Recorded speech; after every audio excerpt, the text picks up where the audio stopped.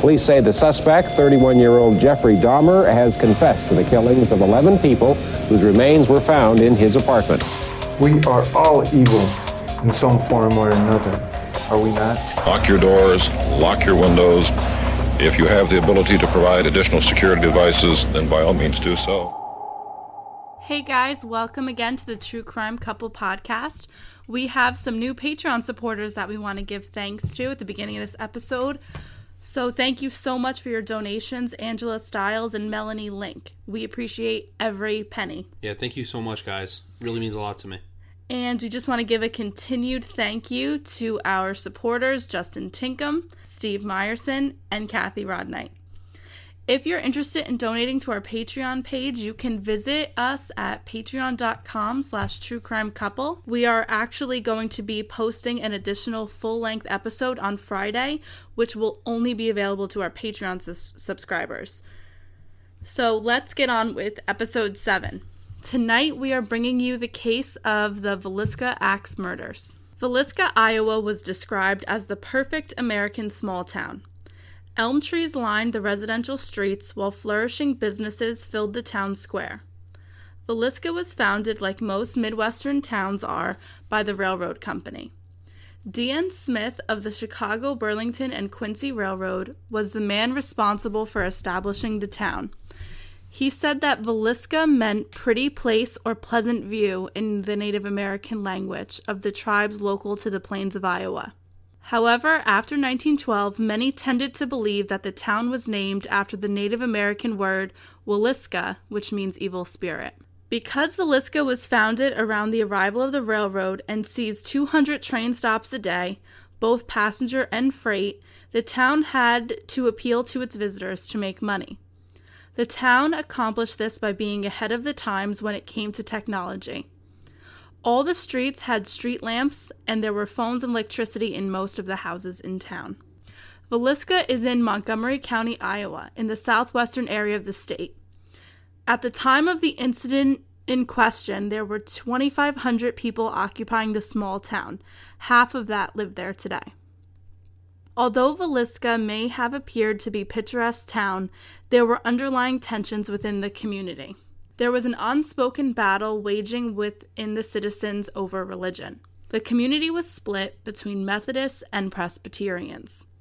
Although the two are part of Christianity, they are vastly different.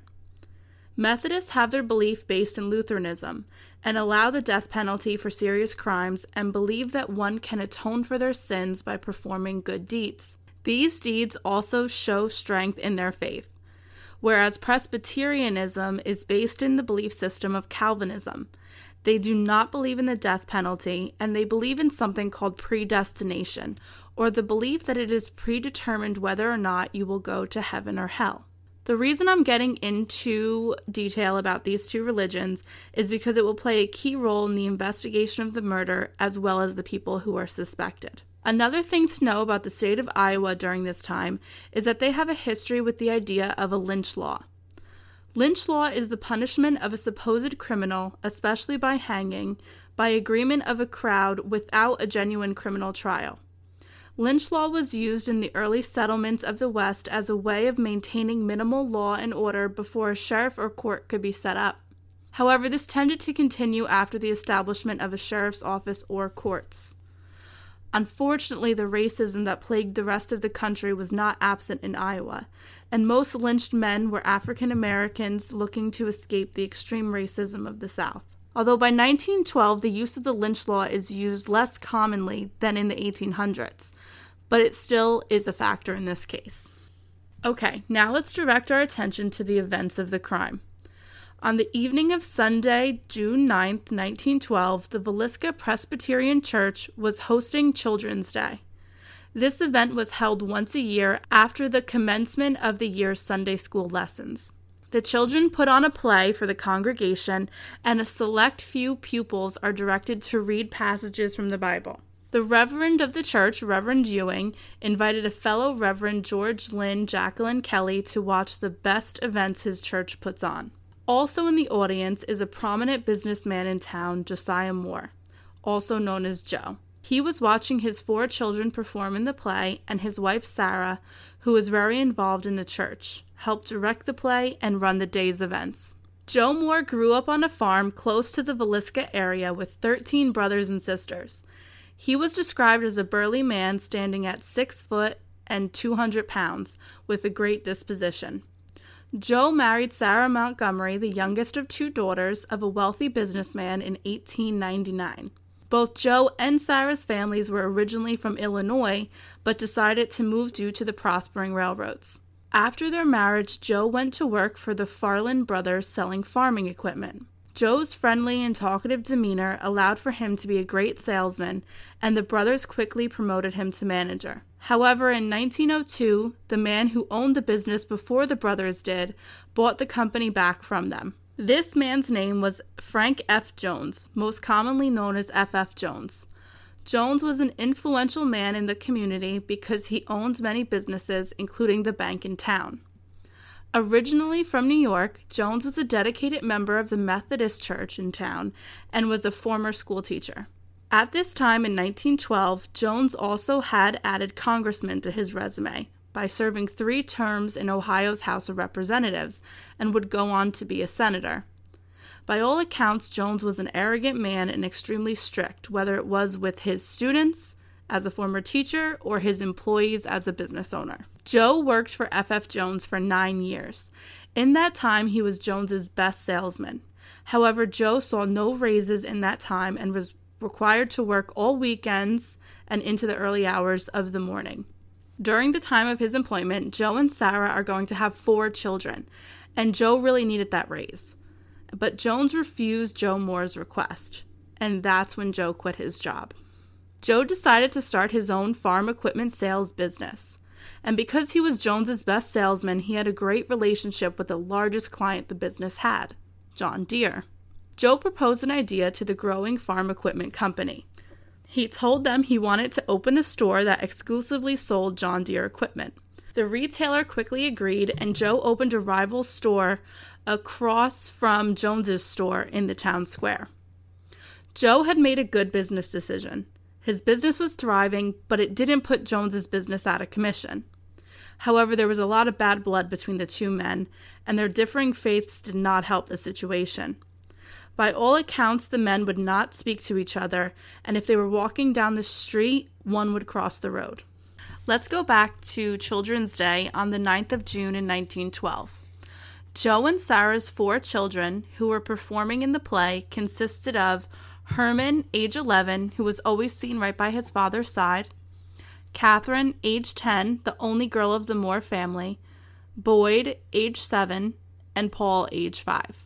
Just before the performance of the play, Catherine approached her father and asked if 2 of her friends, Lena and Ina Mae Stillinger, ages 12 and 8 respectively, could stay the night with them.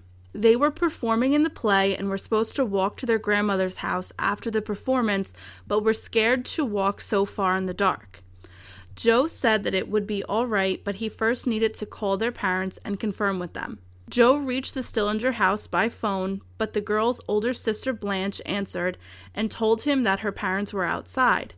Blanche assured Joe Moore that she would tell her parents and that they would be fine with the whole situation. The Children's Day's activities ended around 9:30 p.m., and the Moore family, as well as the Stillinger girls, began their walk home. Unfortunately, all the street lamps were out due to a conflict with the local power company and the Villisca Town Council, so the group walked in complete darkness. It is estimated that they reached their wood-framed house at 508 East 2nd Avenue between 9:45 and 10 o'clock p.m. It was then that the family and their 2 house guests had milk and cookies before bed. At 5 a.m. the next morning, the Moore's neighbor, Mary Peckham, went out to hang her laundry on the line.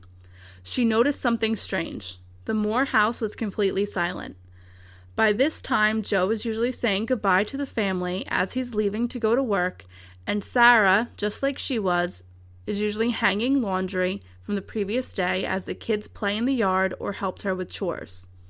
She thought that maybe they decided to sleep in because of the previous night's festivities, but that was very unlike the Moore family. By 7 a.m., she grew very concerned. She went to the Moore house and knocked on their door. There was no answer. When she tried to open the door, she realized that they were all locked from the inside. She then decided to phone the house of Ross Moore, the brother of Joe Moore. She asked if maybe there was some medical problem with Joe's father that the family was attending to. Ross Moore assured her that his parents were fine and that he was going to call the store and see if Joe was at work. However, the store employee said that Joe had never come in. Ross Moore told Mary Peckham he was on his way over. When he arrived at his brother's house at 8 a.m., he knocked on the door and shouted into the house, thinking maybe the family was still sleeping. When there was no response, Ross used the key he had to open the front door. Mrs. Peckham followed him into the parlor, but did not enter the house.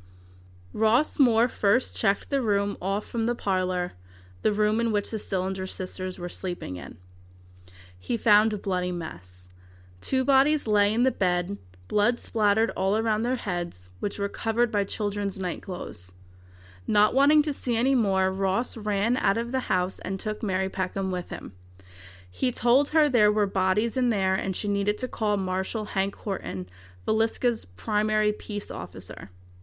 Horton arrived at 8:30 a.m., and he was not trained in preserving a crime scene, but because Villisca had such little crime, there was no detectives in town, not even a police force. After Horton arrived, he went into the house to check out the scene as Ross and Mary Peckham waited anxiously outside. When Horton came back out, he said to the two that there was somebody murdered in every bed of the house. Now, using testimony from witnesses, Hank Horton, Dr. J. Clark Cooper, who was the first physician to enter the Moore house, and Dr. F.S. Williams, who examined the bodies, and Dr. Lindquist, who was the coroner in town, and he also witnessed the crime scene. The accounts of the scene and the actions of the murderer seem to go as follows. Sometime shortly after midnight, the murderer or murderers entered or were already in the Moore house the night of June 9th, 2012. They found Joe Moore's axe either in the family's yard or in the house and went up the stairs to the bedroom of Joe and Sarah. Joe and Sarah were bludgeoned to death with axe wounds to their head. Blood poured from the bed to the floor and splattered all over the walls and ceiling. Also on the ceiling were nick marks from the ferocity of the killer's blows each time the axe was brought back up and then down again to strike his victims. Joe Moore was so badly slain that brain matter and skull pieces were found embedded within the mattress. Sarah's shoe was found on Joe's side of the bed. It had blood inside the shoe and at the bottom. Investigators speculate 2 things. Either that the shoe was knocked over during the one attack on the Moore couple, or that the killer returned, found that Joe Moore was not dead, and then knocked over the blood-filled shoe while attacking him one final time. After the couple was dead, the killer covered their bodies with a bedsheet. After the attack on the 43-year-old Joe and 39-year-old Sarah, the killer then moved to the second bedroom of the house, the children's room. All 4 children are asleep in the beds as the killer strikes them several times in the head. Blood splatter indicates that all children were in a sleeping position when killed. Like their parents, the killer covered the children with either pieces of clothing or bed sheets. As the killer moves through the house with the family's long-handled axe, he covers all the mirrors and glass with fabric and clothing. He also shuts all the blinds in the house. At some time, he makes his way into the kitchen because an uneaten plate of food is found on the table, as well as a bowl of bloody water. In his final sweep of the house, he finds the Stillinger sisters sleeping on 2 beds in the room just off of the parlor. The girls are hit with the axe so many times in the head that they were only identified by the Bibles laying on their bedside tables next to the bodies with their names inscribed on them. The large mirror in the room was covered by a skirt, and the girls' bodies were covered by the nightclothes of a child.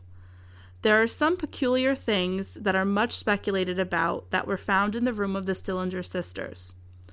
All victims in the house were slain in their sleeping positions, all except for 12-year-old Lena. Lena was found with defensive wounds on her arms, and her body had slid down the bed. Her genitals were exposed as her nightgown had ridden up either because she slid down the bed or it was positioned that way. The 12-year-old girl was not wearing underwear. There was also a blood stain on the inside of her right knee. There is a lot of speculation that she was either posed to look this way by the killer, or perhaps she was even the intended victim of the killer all along. Some speculate that this just happened as she was trying to get away as she was woken up by the sounds of the killer, which is interesting because she's the only victim who appears to have woken up or had any type of idea that something was going on in the house. Right. That is weird. Yeah, because all the other victims were still in their sleeping positions. Right. Her position is a little awkward compared to everyone else in the house. Correct. Yeah. 3 other items were found in the room of the girls. The first was this is going to get a little weird, was a 4-pound slab of uncut bacon. The same, similar slab was found in the icebox of the family, so this was something that was on the property, they're assuming, for the murders. Those that believe that the killer positioned Lena in a sexual manner make the argument that the killer used the grease from the bacon to masturbate. You know, some people do get hungry at night. Maybe they wanted some bacon. You never know. No. Okay. The other item found in the room was a kerosene lamp. The lamp's wick was turned back, and it was missing its chimney. Now, for those of you who don't know their stuff about kerosene lamps, I had to look this up because I know nothing about kerosene lamps. But the chimney is the glass part that protects the flame from wind or putting the flame out. Okay. So the chimney of the kerosene lamp was missing, but it was found under the dresser in the room. It wasn't broken? It wasn't broken. Another lamp in the same position was found at the top of the stairs just before Joe and Sarah's bedroom. So 2 kerosene lamps were found, both missing their chimneys, in the house. The murder weapon was a long-handled axe, and it was found propped up against the wall in the girls' room. There was also part of a keychain that was found on the first floor of the house that must have broken off from the killer. It appeared that someone had attempted to wipe some of the blood off the axe, but they did a really bad job at it. And the killer is going to leave the house somehow with all the doors locked from the inside. There's a lot of speculation about whether the killer was waiting for the family in their attic or in the family barn. So evidence that points towards the killer waiting in the barn is that there's a man-sized impression on the bales of hay within the barn, and right above the impression is a knot in the wood, which leaves a hole. So the killer could have been sitting there looking at the family house waiting for the lights to go out. So that it's just a weird positioning of the impression in the bales of hay. Almost like he was waiting there. Like he was laying on the hay looking through this peephole. Correct. Okay. And, I mean, we don't know because the family could possibly have... I mean, the kids could have been sitting on the hay, or Joe Moore could have been. Right. But it seems like the positioning of the impression is right by the hole in the barn. So it did look like someone was observing the house, possibly. Evidence that points to the killer waiting in the attic is the fact that 2 cigarettes were found in the attic that were not the brand that Joe Moore smoked. So that's interesting, too, that the killer could have been waiting in the attic. Where did these 2 cigarettes come from? Because it's rare that someone's going to be waiting in an attic. Yeah, that's strange. I mean, there's a possibility that maybe the house was being vandalized and the family came home in the middle of it, and that's where the person who's vandalizing the house was waiting. In the attic? In the attic. But the thing is, though, if he was up there smoking cigarettes, you would smell the smoke. That's very inconspicuous, I know. Yeah, but then the family would have smelled the smoke when they were there. It could have been done after the fact. That's true. But anyway, go ahead. Because that actually happened in a girl I went to high school with. That happened. Her house was being vandalized, and her mother came home in the middle of it, and the guy ran into the teenage girl's closet, and then he came out in the middle of the night, and she kept calling the house phone over and over again until her mom came in, and then the guy ran out of the house. I can't believe that. That's crazy, actually. It's a terrifying story. If that happens tonight, I'll flip out. It's really, that's why I always make you check the closets. You know what? I can't talk shit about you anymore. I know. So it also is important to note that after the examination of the bodies, none of the victims were sexually molested in any way. It was also confirmed that each victim received anywhere from 20 to 30 blows to the head with an axe. That's a lot. It's That's a lot. Overkill. And it's someone who's very angry. Yeah. That's bloodlust.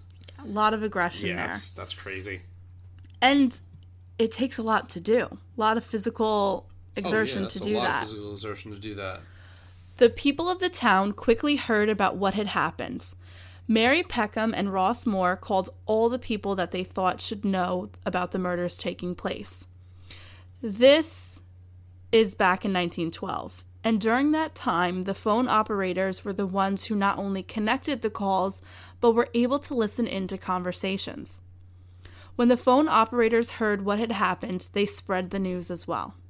The two people that were not called were John and Sarah Stillinger. The girls' bodies hadn't been identified yet, and they didn't know who they were.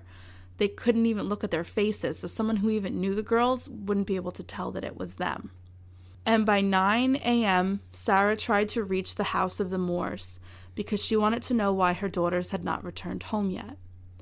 She was told by the phone operator that she could not complete the call because the Moores were dead, and that everyone in the house had been slain the night before. Sarah collapsed to the floor. Could you imagine being told by the phone operator that your two daughters were dead? Right. I mean, that's crazy. So sad. Upon hearing the news of the murders, the citizens of Villisca went to the Moores' house to view the grisly scene. The marshals of the town tried their best to keep the crowds out, but they were not able to. Hundreds of people were walking through the crime scene, contaminating or destroying evidence. And it sounds a lot like Hinterkaifeck. Just the destroying of evidence just walking everywhere. In, just eating food off the table, right. Just doing what they want. It's crazy. Someone even took a piece of Joe Moore's skull as like a souvenir. Isn't that disgusting? What would you even do with that? I don't know. I wonder who has it. It's probably passed down in someone's will. I just came home and said, hey, look, I have a piece of skull. I want to hang it up above the fireplace. Could you imagine? That'd be weird. I wish we had a fireplace, though. That'd be nice. I do. Which one? Wish we had one. The town pharmacist was actually paid by a local newspaper to sneak pictures of the crime scene. However, when he was found out by Ross Moore, Moore destroyed his camera. And it's kind of a shame, though, at the same time, only because there's no known pictures of the crime scene. So there's no pictures? There's no pictures of this. At all? No. I mean, I know it's 1912, but no pictures at all? No. Wow. Eventually, the National Guard was called in to maintain order at the scene and in the town. Town officials were nervous about the mob of people, first of all, destroying the crime scene, but they were also nervous that if they were ever to take someone into custody, that the mob would call for the lynch law, and that person would be lynched on the scene whether or not they know they're guilty. So that's why the National Guard was called in. In fear that they would be blamed for the crime, a group of homeless black men living in a homeless encampment just outside of town, they're going to leave on the next train. Because nobody in a town, whenever you hear like small town murder, no one wants to believe that it's someone from their town. They don't want to believe that a neighbor that they knew and saw every day could be capable of something like this. So the first person you want to blame is a transient. So that's why the homeless community got very nervous about this, and a lot of them left the encampment that was just outside of town because they didn't want to be blamed. And I don't blame them. No, and the black men knew, especially, we're the number one suspects here. Right. So everyone got out of Dodge. Although the art of fingerprinting was new, a fingerprinting expert was brought in from the federal level, but nothing conclusive was found. He was able to deduct, however, that the killer was left-handed from the way that he swung the axe. This was most notably seen in the marks that were left by the upswing of the axe on the ceiling. F.F. Jones, who was running for election in the Senate at the time, interjected in the investigation. He said that he would pay for the famous bloodhounds from an investigator in Nebraska to come in and follow the scent of the killer. The cost of this would be the equivalent of $4,000 today. Some speculate he wanted to look like he was in control during a testing time and was protecting the town and community, something that would reflect well on his run for Senate. Some also say that he was interjecting in the case because he was involved. But when the bloodhounds arrived, they all led the hundreds of people who were there to follow them to the river in town, twice. But that's where the scent was lost. So really nothing came too much of the bloodhounds except for possibly that the killer fled. As the members of the town feared a murderer living among them, they began to reinforce their locks, carry weapons openly, and huddle together as they slept. The town of Villisca also became a hub for amateur private investigators trying to make a name for themselves. I mean, no matter what this killer did, he went into the house with 8 people in it and was able to kill them all. So I don't think sleeping together would really save you all that much. Those 4 kids were sleeping together. Now, had these murders occurred today, it's almost certain that enough evidence was left at the crime scene to solve the crime. It's easy to say that it's the fault of investigators through their gross mismanagement of evidence that the killer was not caught, but we must remember the time period and that the town didn't even have an official police force. Although many mistakes were made at the scene, this did not mean there was a lack of suspects in the case, to say the least. Let's get into the people that many believe could have committed this crime.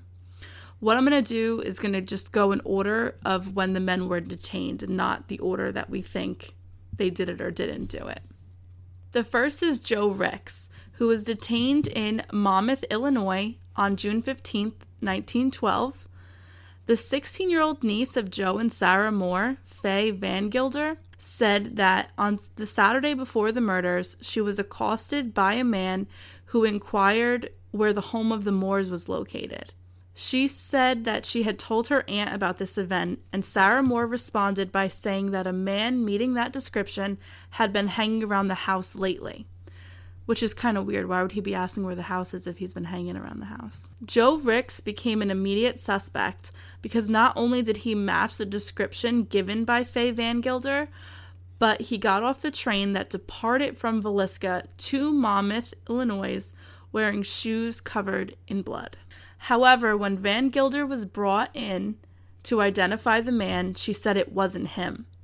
Ricks also then claimed that he received the shoes in a trade with a hobo. The man was then let go because they had no reason to hold him. However, the information we learned from the niece is pretty interesting. So someone had run into her on Saturday and was asking for where the Moore family was located. Now, could that have something to do with the fact that the father dealt with farming equipment? It could.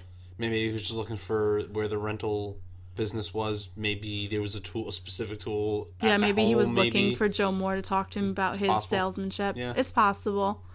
It also shows us that it's very evident with these 200 train stops a day. There's a lot of transients coming in and out of this town. A lot of strangers coming in that people just have no idea who they are. I just want to take a really quick time out and just say, if that is the case with these shoes, who in their right mind would trade anything for a pair of bloody shoes? Maybe his shoes were worse.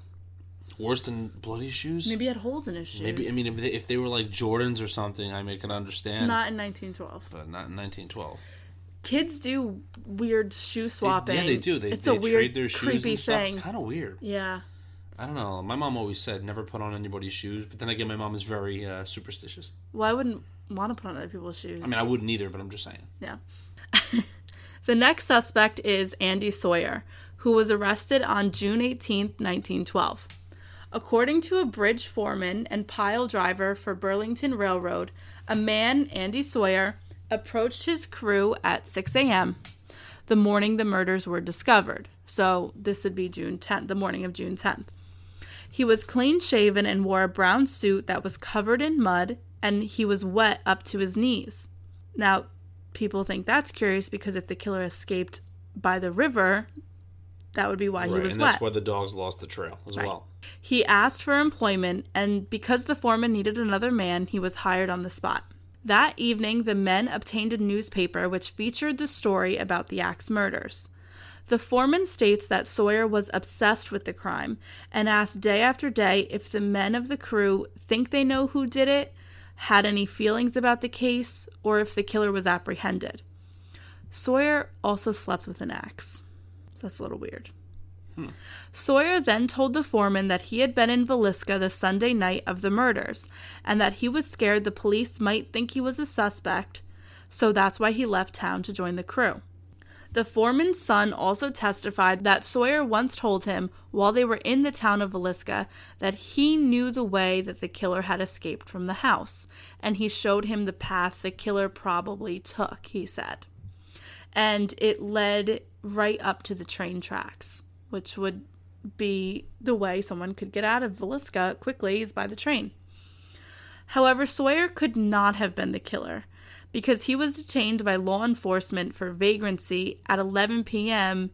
in Osceola, Iowa, which is several miles away from Villisca, Iowa, and he was put on a train to head towards Illinois. So he couldn't have committed the murders. Right. I mean, even though this would be the most ideal suspect because you have the guy actually slept with an axe. I mean, testimony claiming that he was wet all the way up to his knees. I can see why people would automatically assume it was this dude, but it would be an easy open and shut case. But this is going to show law enforcement that they may need to weed their way through some questionable and unstable characters. At this point, 2 years had gone by and no new leads in the investigation had happened. However, the family members of the victims would not let this be a forgotten crime. John Montgomery, Sarah's father, Ross Montgomery, Joe's brother, and John Stillinger, the father of the Stillinger sisters, helped raise money for the state of Iowa to pay for private investigators to look into the crime. They hired the Burns Detective Agency, which was started by William J. Burns, who was called by Sir Arthur Conan Doyle the American Sherlock Holmes. But it's not Burns that's going to look into this crime. He is going to send one of his investigators, James Wilkerson, to Villisca, Iowa, to try and solve this mystery. Unbeknownst to the town of Villisca, Wilkerson is going to pose as a man who's trying to sell people in town pieces of land in Texas. While he worked undercover, he was finding out from members of the town who they thought committed the murders. In 1916, he reached out to Ross Moore and told him who he really was. Now, this is after 2 years of being in the town. He told him he was a detective from the Burns Agency and that he knew who killed his brother, his brother's family, and the Stillinger girls. As Wilkerson was building his case against a quote-unquote prominent member of town, the rumor mill began and everyone knew who he was referring to. F.F. Jones. Wow. Yeah. The guy who Joe kind of had that bad business deal with when he quit and then started a rival company. Wilkerson released his findings in a newspaper article in 1916, which was really bad timing for Jones, who was running for re-election for his Senate seat. In the article, it states that Jones hired a hitman, William Blackie Mansfield, in 1911 to kill Joe Moore. He states that Mansfield said he would do it, but needed time because the police would suspect a transient in town, and he would return to commit the murders. Now, we know that Moore and Jones had bad blood because of their business transactions, but there is something else that would cause Jones to be angry with Moore. F.F. Jones had a son, Albert, who was by all accounts not like his father at all. Albert was called meek and, compared to his father, not a smart man. Albert is going to marry a young, beautiful woman, Donna Bentley. Bentley was having an affair. Well, many affairs. Remember how we told you that the operators could listen in on phone calls? Well, phone operators are going to testify that 3 men in particular would call the house of Donna and her husband quite often while her husband was at work. On one day, the operators noticed that the line was open at the house of Donna and Albert, but they hadn't been contacted to connect them to anyone, so the operators decided to listen in. What a fun job that probably is. You would love that job. I would love it. What they heard was an altercation. Apparently, Albert Jones walked in while another man was at home with his wife. The two men were fighting and knocked over the phone in the process. Jones shot the man in the thumb and the man ran out of his house. However, the man that was shot wasn't the man who called the house most often. The man who called the house most often was Joe Moore. Oh my God. That's crazy. Can I just say one thing? How do you try to shoot somebody? I mean, first of all, I never want to be in a situation where I have to shoot someone.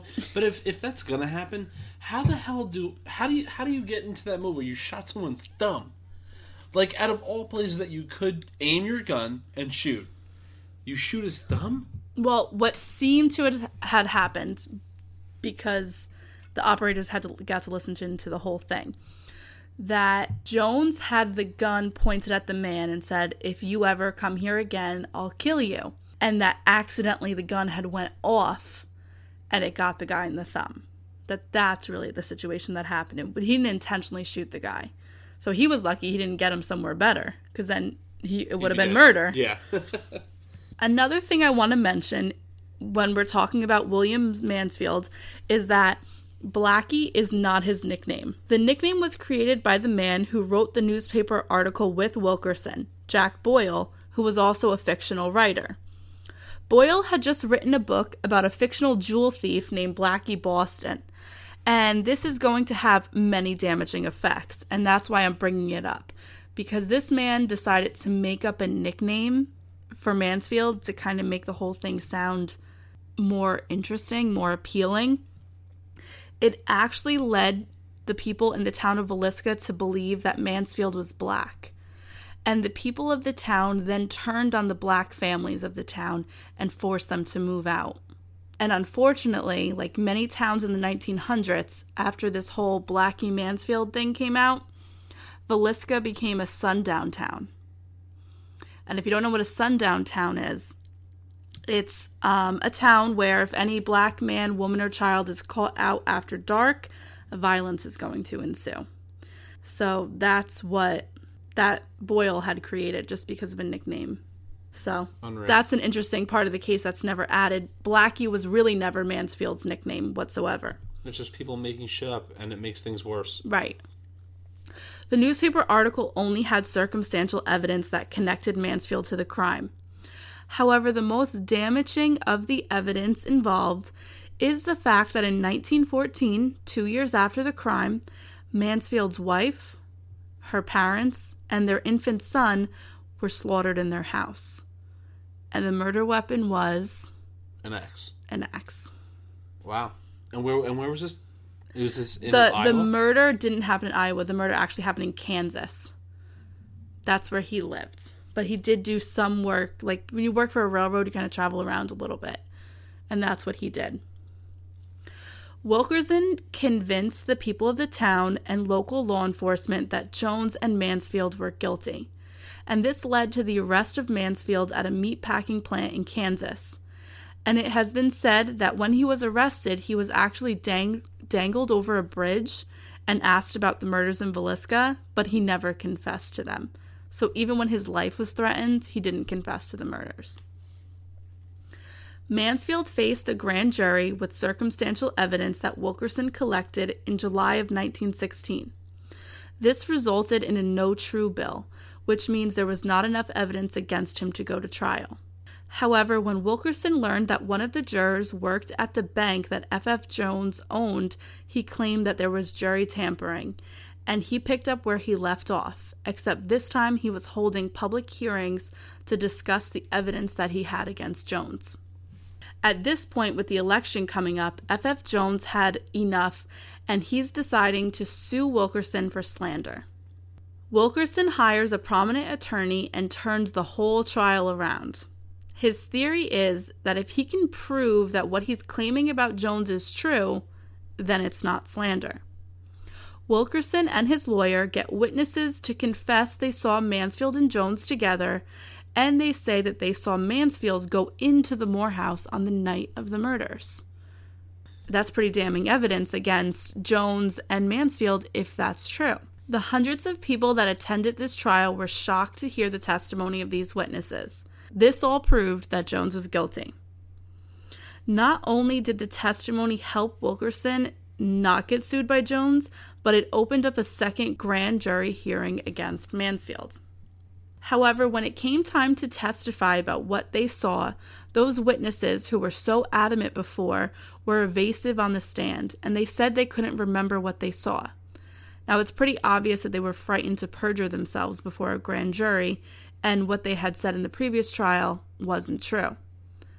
Evidence was also received that Mansfield had signed pay stubs and check in and out cards from an employment at Greer Provisioning Company in Illinois during the time of the murders.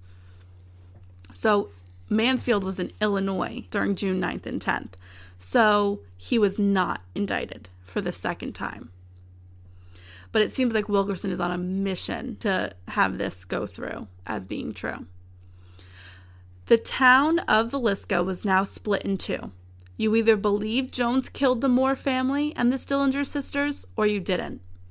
The lines were typically drawn by your denomination.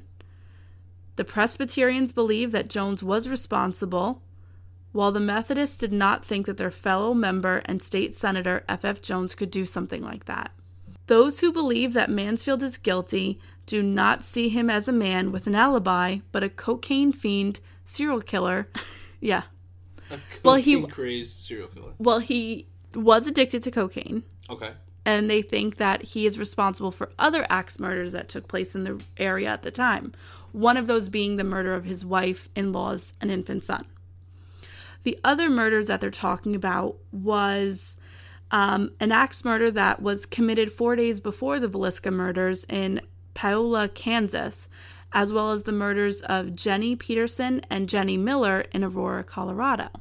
Now, with this whole theory, maybe Wilkerson is kind of onto something, because he's suggesting that a serial killer is responsible for the murders of the Moore family. But maybe it's not that serial killer for hire that he thinks it is. Maybe it's just a serial killer. Because there was a serial killer operating at the time who committed axe murders. I will say, if it was just Villisca and the Moore family, then I would be like, okay, well, that makes sense if it's, a murder for hire. But the fact that you have, was it the 3 incidents in Kansas? Well, there's more. Well, okay, there's more, but, right, okay, so there's more than just the ones we mentioned. So that does go into the whole, okay, this could just be a mass murderer, he just wants That's traveling the railroads. Right. Well, law enforcement had another suspect, Henry Lee Moore, who is of no relation to the Moore family, but makes things complicated. More complicated? Get it? So, M.W. McClowry, who was the federal agent assigned to the Villisca case, and he was that fingerprinting expert that we talked about before, he believed that Henry Lee Moore was responsible for not only the Villisca murders, but 22 others as well. Now, he was convicted for these 22 other murders. And what McClowry is saying is that in the middle of all of those murders, he also committed the Villisca axe murders. So let's discuss Henry Moore. In 1900, when he was 26, he lived with a family as their farm hand. It is kind of rumored that he fathered a son with the farmer's daughter, but he was arrested on forgery charges and spent 11 years in Kansas State Reformatory. He was released in April 1911. The first in a series of axe murders in the area happened in September of 1911. Henry Lee Moore was living in the area that the murders took place in September. He then went to get a job with the railroad in 1912, which is going to allow him to move from place to place and butcher 4 families. One of them being from Paola, Kansas, which, if you remember, Wilkerson said he believed that Mansfield was responsible for that. Well, Moore is actually going to be convicted of that crime. And probably many other crimes that we don't know about. Now, all of these crime scenes, all those 4 crime scenes that I told you about above, looked eerily similar to the scenes in Villisca. So that's why that's why McClowry thinks that he could possibly be responsible for what happened in Villisca, because it looked so similar to what happened in these 4 other families being slain and killed by an axe. Their families were all sleeping in bed. All of the wounds were directed to the head. And he does seem like the man who could be physically responsible for this crime. McClowry heard about this man and his crimes from his father, who was the warden of Leavenworth, Kansas Federal Penitentiary.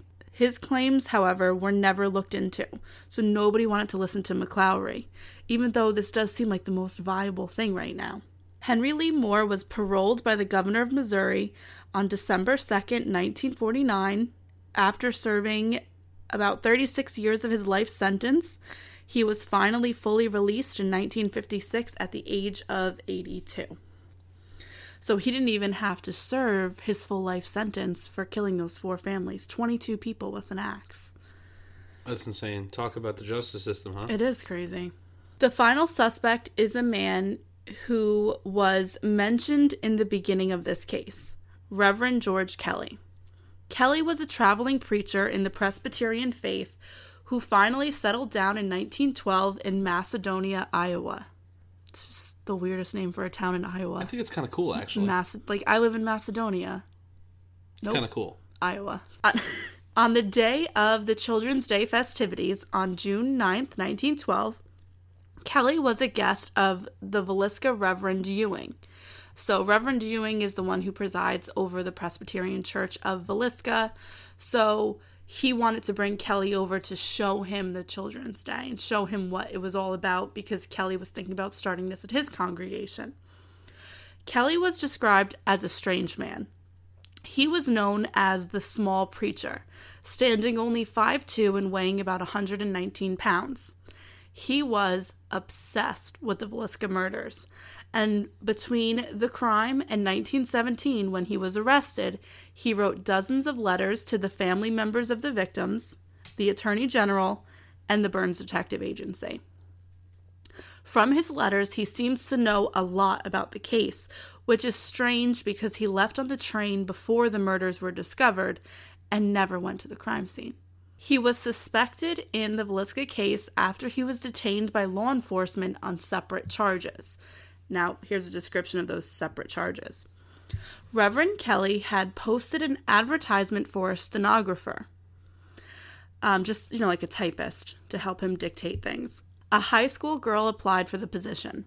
However, she was horrified to find out that he wanted her to perform this job in the nude. What kind of sicko wants a stenographer naked? It's just very strange. Oh, very odd. strange. Not knowing what to do, she told her local reverend, who in turn contacted law enforcement. And in a true To Catch a Predator style scenario, they posed as the girl and responded again, asking Kelly for more information. This is like where they got the idea for To Catch a Predator. Isn't that guy's name like Chris Hansen? Yeah. So this is like old school Chris Hansen. Which, It by the definitely way, is. I love that show. I do too. There's like this new guy on like Vice who does it. Oh, no, it's not as good as Chris Hansen. No, it's like kind of like, because there's like no police who like chases them. And That's it's weird. right. Okay. So apparently his response was so vile that the police arrested him for sending explicit material through the mail. Wow, it's like the first porno. It's like the first unwanted this is weird. D-pic. Oh God. When I'm sure if he could, he would have sent a picture of himself. When police arrived at the house to arrest him, he interestingly enough said, "Don't take me back to Iowa." And upon his arrest, police found out that he was detained previously for being a peeping Tom. Apparently, he was looking into the window of a married woman. Which, really quickly, kind of goes into that whole laying in the thing of hay in the barn, Right. looking out this peephole. Right. Just saying. Oh, that's true. Looking at this history, the police think that maybe Kelly saw the girls during the play at Children's Day, and he had his sights set on Lena Stillinger, especially because of the way her body was found. Kelly is going to give a bizarre confession to the crime. So Kelly does confess to these murders, and his confession is as follows. Kelly states that he was staying with the Reverend Ewing and went to bed at around 11 or 11:30. He said that he then felt restless and heard a weird sound like a windmill outside of his window. He then opened his balcony door and went outside. He couldn't find the source of the noise anywhere. He could not sleep, so he decided to go for a walk to the Presbyterian church to work on a sermon. He said that he was working on an Old Testament text, which was Ezekiel 9. And within the text, it states, to slay utterly. He said it was then that a voice told him that he himself needs to slay utterly. So he walked past the church. He said he then saw a long shadow, and he knew that he was the hunter of that shadow, and he had to follow it. The shadow led him to the Moore house. He followed the shadow around the house and found the axe. The voice told him to slay utterly. He entered the house and climbed the stairs, which he said felt like Jacob's ladder to him. He then killed Joe and Sarah Moore because the voice told him again to slay utterly. He then went into the room of the children. He said it was then that the voice said to him, "Suffer the little children, and forbid them not to come unto me, for of such is the kingdom of heaven." He then told the voice that the children were on their way, and he murdered them. He said that at that point, he was very tired and he wanted to stop. But once he searched the house one more time, he found the Sillinger girls, and the voice told him that he must slay utterly.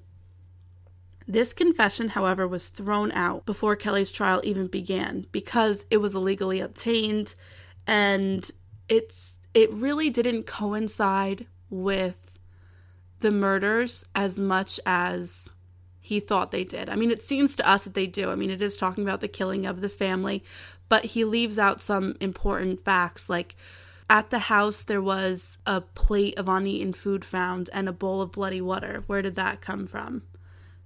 There was also the slab of bacon that was found. He didn't mention that at all. Like, there were certain things that he left out that it was pretty obvious that he wasn't the killer. He didn't talk about covering the mirrors or covering the bodies. That's true. I mean, you're right. Those are really important facts. Right. Key facts. So the prosecutor only charged him with the death of Lena Stillinger.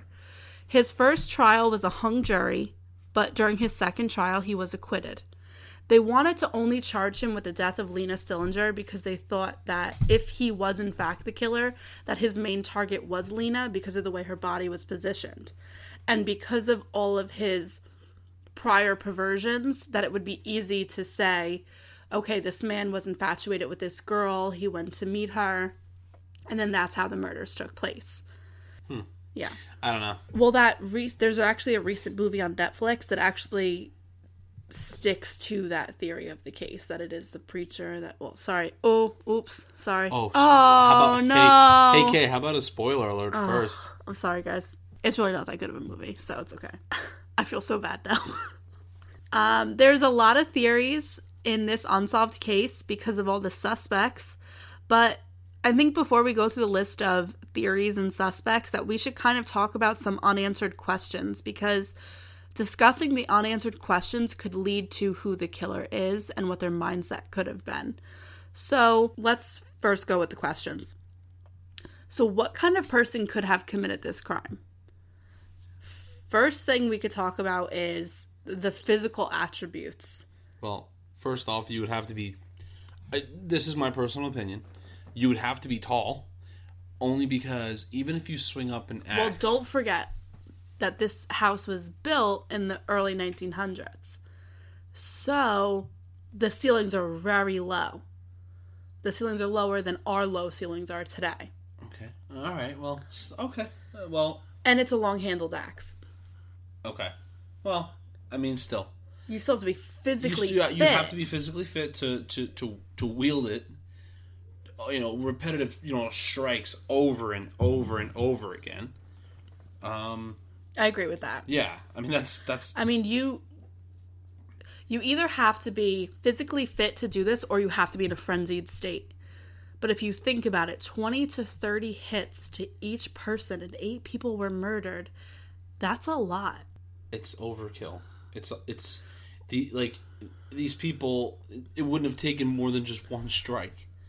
But right. Whoever did it just wanted to make sure, to ease his mind, I guess you can call it that, that everybody in that house was definitely dead. Right. Yeah, it doesn't seem like the person who committed this crime, even though the transient thing kind of sounds like makes the most sense, or like just this random killer. It seems like there was an aggression in the kills. And we can't make the argument that they were trying to steal anything because nothing was missing in the house. And these people were slaughtered. It wasn't just a quick, oh, I'm going to kill them as fast as possible so that now I can loot the house. Someone carefully made sure all of the curtains were shut in the house. And the windows that didn't have curtains, they put clothes over. They put clothes over the glass and the mirrors. And someone took their time with this whole scenario. I mean, it was definitely, they had an agenda. Yeah, and it was executed very properly. Like, it took planning for most of these things to go down. Right. You know what I mean? For him to, or whoever. Or it could have just been this frenzied state that it just... But I don't think it is a frenzied state, actually. Because they took the time to hang everything and make that plate of food. Yeah, but what's going on with that slab of bacon? I don't know what's going on with that bacon. Like I said before, maybe they got hungry. But anyway, so it would take someone with a lot of physical strength. It would also, let me ask you this. If you were to wield that axe, could you repeatedly, I don't think right. that I could physically hit 8 people, even just, 8 volleyballs in a bed 20 to 30 times each. Like, it's a lot. It's physically exerting. It is. So what I'm trying to get at is, so you have to be physically fit to wield this, number one. Yes, and the hits were deep. Right, that's what I'm saying. So, and number two is, you have to have some sort of knowledge. I know that sounds really dumb, but you would be really shocked of how hard it is to actually wield a long-handled axe. I can tell you from personal experience, it's not easy. You know, it's part of my living at one point. That's all I did was sledgehammers and axes. And I'm telling you, it's hard. Really hard. And you need to know how to use that motion in order to get an accurate, strong swing. Right. So you need to be physically strong, and you need to know how to use it. Okay. Well, another thing that people think of is maybe it was more than one person. Maybe it was a few people. But when McClowry examined the scene and looked at everything, it seems like the swings were made by the same person. A lefty. Someone that was left-handed, correct. But you know what? You know what makes me think that doesn't matter? What? Is because when I'm out in the field working, personally myself, at work, even though I'm dominantly right-handed, I would shovel sometimes left-handed. Well, no, I mean, I think they mean like the way naturally the body goes because someone's left-handed or right-handed. Like, what hand goes on top or on bottom of the axe handle? That's what they're saying from the way that the upswing hit the ceiling. Well, either way, you never know. Maybe you had 2 lefties in there. Yeah, I guess you're right. I mean, I'm kind of, it's off the deep end there, but hey, maybe there was 2 lefties. So, we're saying that this person has to be physically fit. Oh, yeah. And that, if you look at Reverend Kelly, he was 119 pounds, 5'2". I don't know if physically he would be able to do... I know what you're saying about the height, though, because to be standing above the family, like above the beds, and to be wielding the axe down... Like, how tall was he? You said he was 5'2"? He was 5'2", yeah. Okay, so you're a little taller than 5'2". I'm 5'3", yeah. Okay. So, could you imagine, at the height of our bed, for example, I'm laying in it, and you are at my bedside. I think it would be very hard for me to bring an axe down. Something would be hard to bring the axe down. Well, in the trajectory of, like, and hitting also a the head. Power, and how deep these, wounds were. Like, you would need a lot of force behind your swing. Because already at the start, you're already at a height disadvantage. Right. So that's why I'm saying I'm not saying maybe the height it's someone matters. A little bit taller, right? I mean, the height could and actually, a little more physically fit, right? Because the height, the height could be from hitting. It helps with your theory of it hitting the ceiling. Yeah. But if it's a short person, you're at a disadvantage already. Right, and that just goes to like the aggression. That your upswing is even so powerful that it's hitting the ceiling. It's making nicks in the ceiling, like big gouges in the ceiling. Another question is that, do you think there was a specific target? Do you think that Lena Stillinger was... No, I don't. I think that they were all victims of just a crazy fuck. Yeah. Because... I think she's the only one who woke up. I think she's the only one that woke up based on her position of her body compared to everyone else. So you think she woke up, kind of was trying to get away, and that's why she's a little bit down further on the bed? Like, you don't think the killer positioned her? You know what I think, actually? And I don't mean to make a joke of the bacon again, but I'm just trying to say how she's different than everybody else. Well, just the whole bacon thing is so bizarre. But what I'm trying to say is, it's possible that there must have been some, maybe, sexual intentions, and she wasn't struck right away, the way everyone else was. Maybe, he tried to touch her. Maybe that's... Or do something, and she woke up. And that's where you have these defensive wounds from first. Right, okay, so I see what you're saying. She wasn't wearing underwear. So possibly the underwear was found on the floor. So, and it seemed like she had disrobed and, took the underwear off and just put her nightgown on. So, possibly the killer saw her, and she did have a blood mark on her inner right knee. So, possibly he was lifting her one leg to look, and she woke up. I'm just saying, I don't know how, or, how. Obviously, I don't know how it went down, but that is the only thing that I can think of what makes her different specifically to the rest of the house. Right, because she woke up. Though this person must have been so stealth going through this house. Right. That I just think it's so bizarre. It's kind of like the DeFeo case in Amityville. How do you kill someone? If someone's being murdered right next to me with an axe, I would wake up. The 4 children were in the same bedroom. How did someone not wake up? Well, the only thing... Once again, it's crazy. And I hate when I do this, but it's just... This is how my head works. There was no indication, because they didn't do a real good autopsy, right? They really didn't do much. Yeah. Is it possible that maybe, even though they were killed with the axe... Is it possible that maybe they were suffocated via pillow? I'm just trying to think, But you would still hear that, too. Well, you wouldn't really hear... you'd hear someone struggle because you'd wake up after you can't breathe. You don't just die peacefully. Right.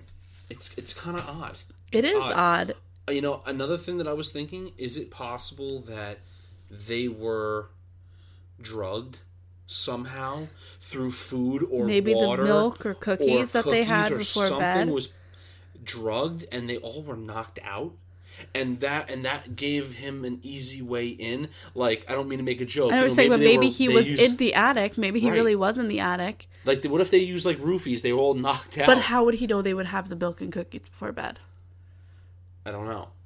I can't really come up with that. I know. But I'm just saying that would be a way that you would have everyone knocked out and they wouldn't even know what was going on. No, I get what you're saying. And he was able to just go around and just, let's just keep hacking these people. No, I get what you're saying, and I completely agree. I think that would really explain a lot.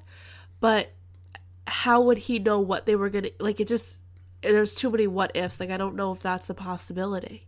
No, it's not. But it is food for thought, and I like for our audience to hear everything. I know. Because maybe they're thinking about something that we just are not even close to, but these little tidbits that we're putting out, they can That's put true. together And a if you better guys picture. ever are thinking something, please reach out to us, Instagram, Twitter, or our website, truecrimecouple.com, or tell us how stupid our theories are. Whatever you want to do, that'd be great.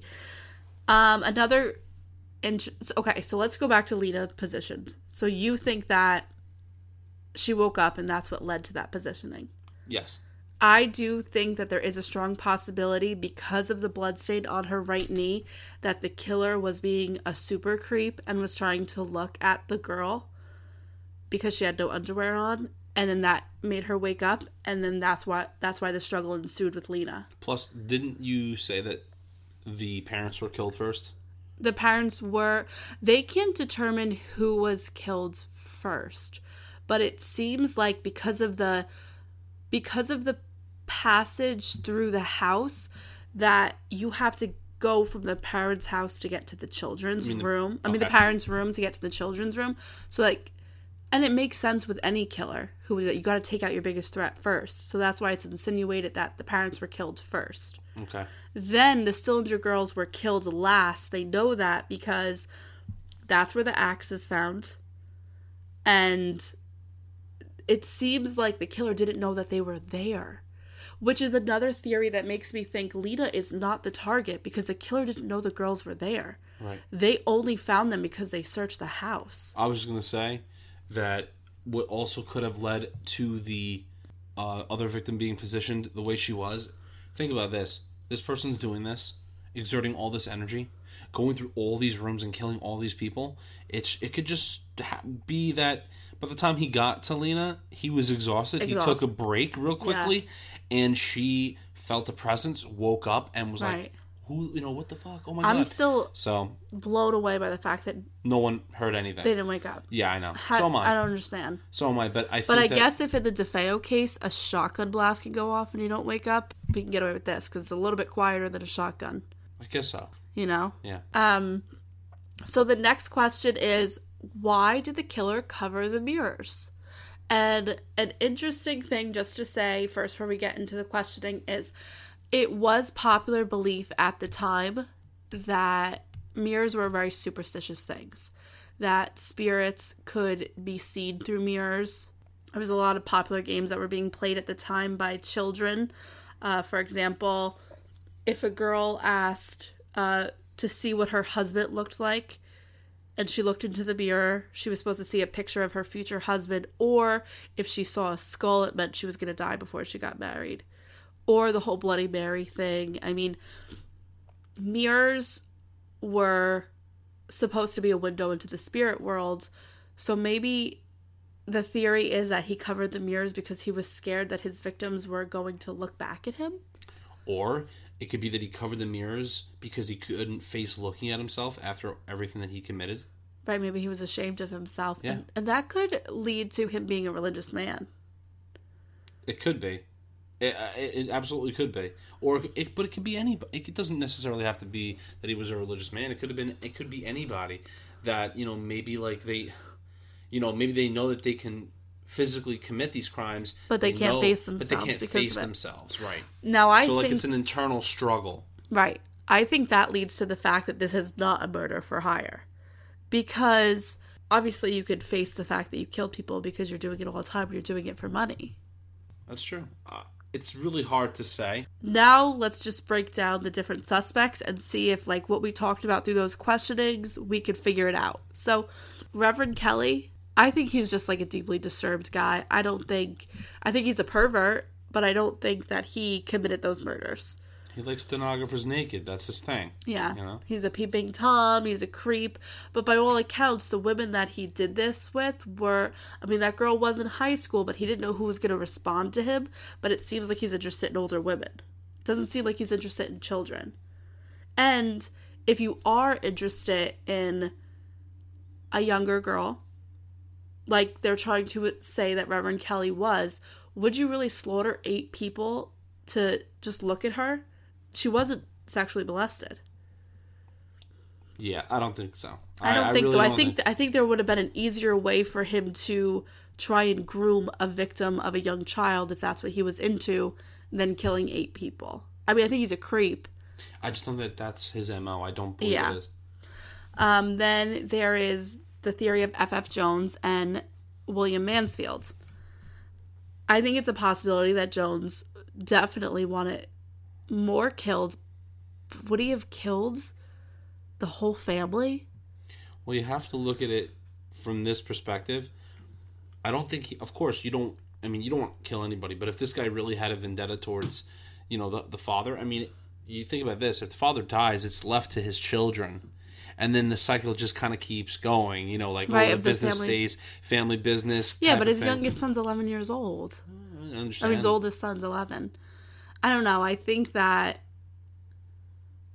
if it were a murder for hire, it could have happened a lot more easily. That it would have just been like Joe Moore on his way home got murdered. But this is the thing. The whole family. At the end of the day, Yeah, the guy lost a lot of money. Yeah, he lost clients and all this stuff. But And then you know the what? embarrassment of his son. Right, but you know what, though? He had his own company. He wasn't doing bad financially. And he was running for Senate. I don't know if he would... He wouldn't. Yeah. It just doesn't seem right. Plausible. You would risk everything just for that. I think so much information is out about it because I think Wilkerson was so focused on proving that it was F.F. Jones in Mansfield. And I think information's clouded about it. What do you think about Henry Lee Moore, the serial killer? To me, it fits the bill.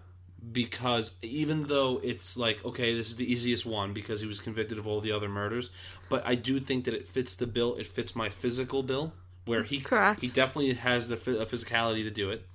2, he worked on railroad tracks. He was a transient. Yeah. He was allowed to be in and out of towns, leave, go away. It's very inconspicuous. He had this aggression. He did it to other families the same way during the same time period. And like I said, it fits. Everything fits. So for me, I think that's who it is. Even though it's the easiest one, it's not a cool story. It's not like this, It is still a crazy story because this one guy killed 8 people without anyone waking up, and it's just insane. I don't understand how it could happen. I'm just saying that, yes, it's I know what it's you crazy. mean. It's not this dramatization. Right, which I know a lot of people look for. Yeah. But for this, I think that he fits my bill. Right. So, I think the idea of a transient from the railroad, because this town is built around the railroad and they have 200 stops a day, is the most likely thing that could have happened, just someone who was out of their mind. But the fact that Moore had done it so many times, I think just makes it the most plausible thing that could have happened. Okay, so before we leave this case, we just want to let you know that the Villisca Axe Murder House, as it's come to be known, has been completely renovated to what it looks like in 1912. And it is open for daily tours, and you can even book an overnight stay. And this is something that has become extremely popular.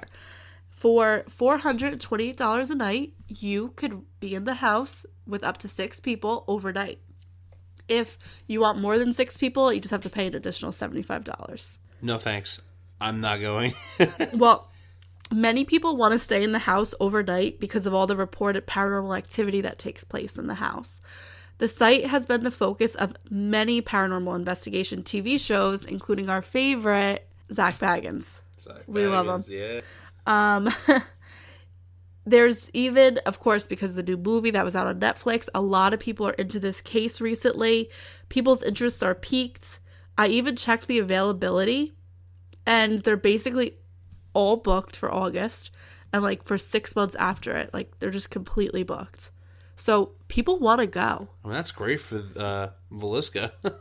It's really great. So what we want to do is just play for you really quick an EVP that was captured at the house by some paranormal investigators. First, it's going to play the clip normally, and then it's going to slow it down in the loop. Okay? What time are we supposed to leave anyway? What? Okay, so if you listen really closely, the voice is supposed to say, "Get in here." Get in here. Get in here. Get in here. Get in here. Get in here. And there's one more.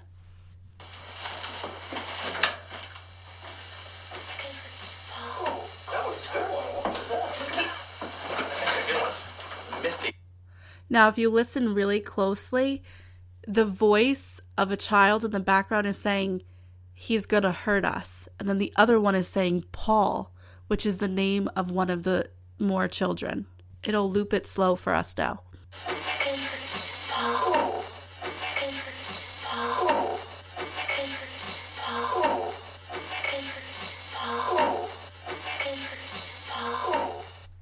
Okay, so that was your daily dose of creepy. Sorry if that scared anybody. But something that is going to also attract people to the house is the fact that in 2014, one of those amateur paranormal investigators is actually going to stab himself almost to death in the room of Sarah and Joe Moore. He almost dies, but he survives, but he has to be helicoptered to a hospital in Nebraska. And it's not clear why he did this to himself, but he did it right around the times the murders took place at 12:15. That's pretty creepy. Very creepy. Yeah. Okay, so thank you so much. I really hope you enjoyed the episode. If you want to find us on Twitter, we're True Crime Couple, and the same with Instagram. If you're interested in donating to our Patreon, which we would appreciate so much, every dollar helps. You can see that at patreon.com/truecrimecouple. We really want to hear your feedback, so keep those iTunes reviews coming. They're amazing. We love to hear from you guys. Thanks, guys. All right, have a good night.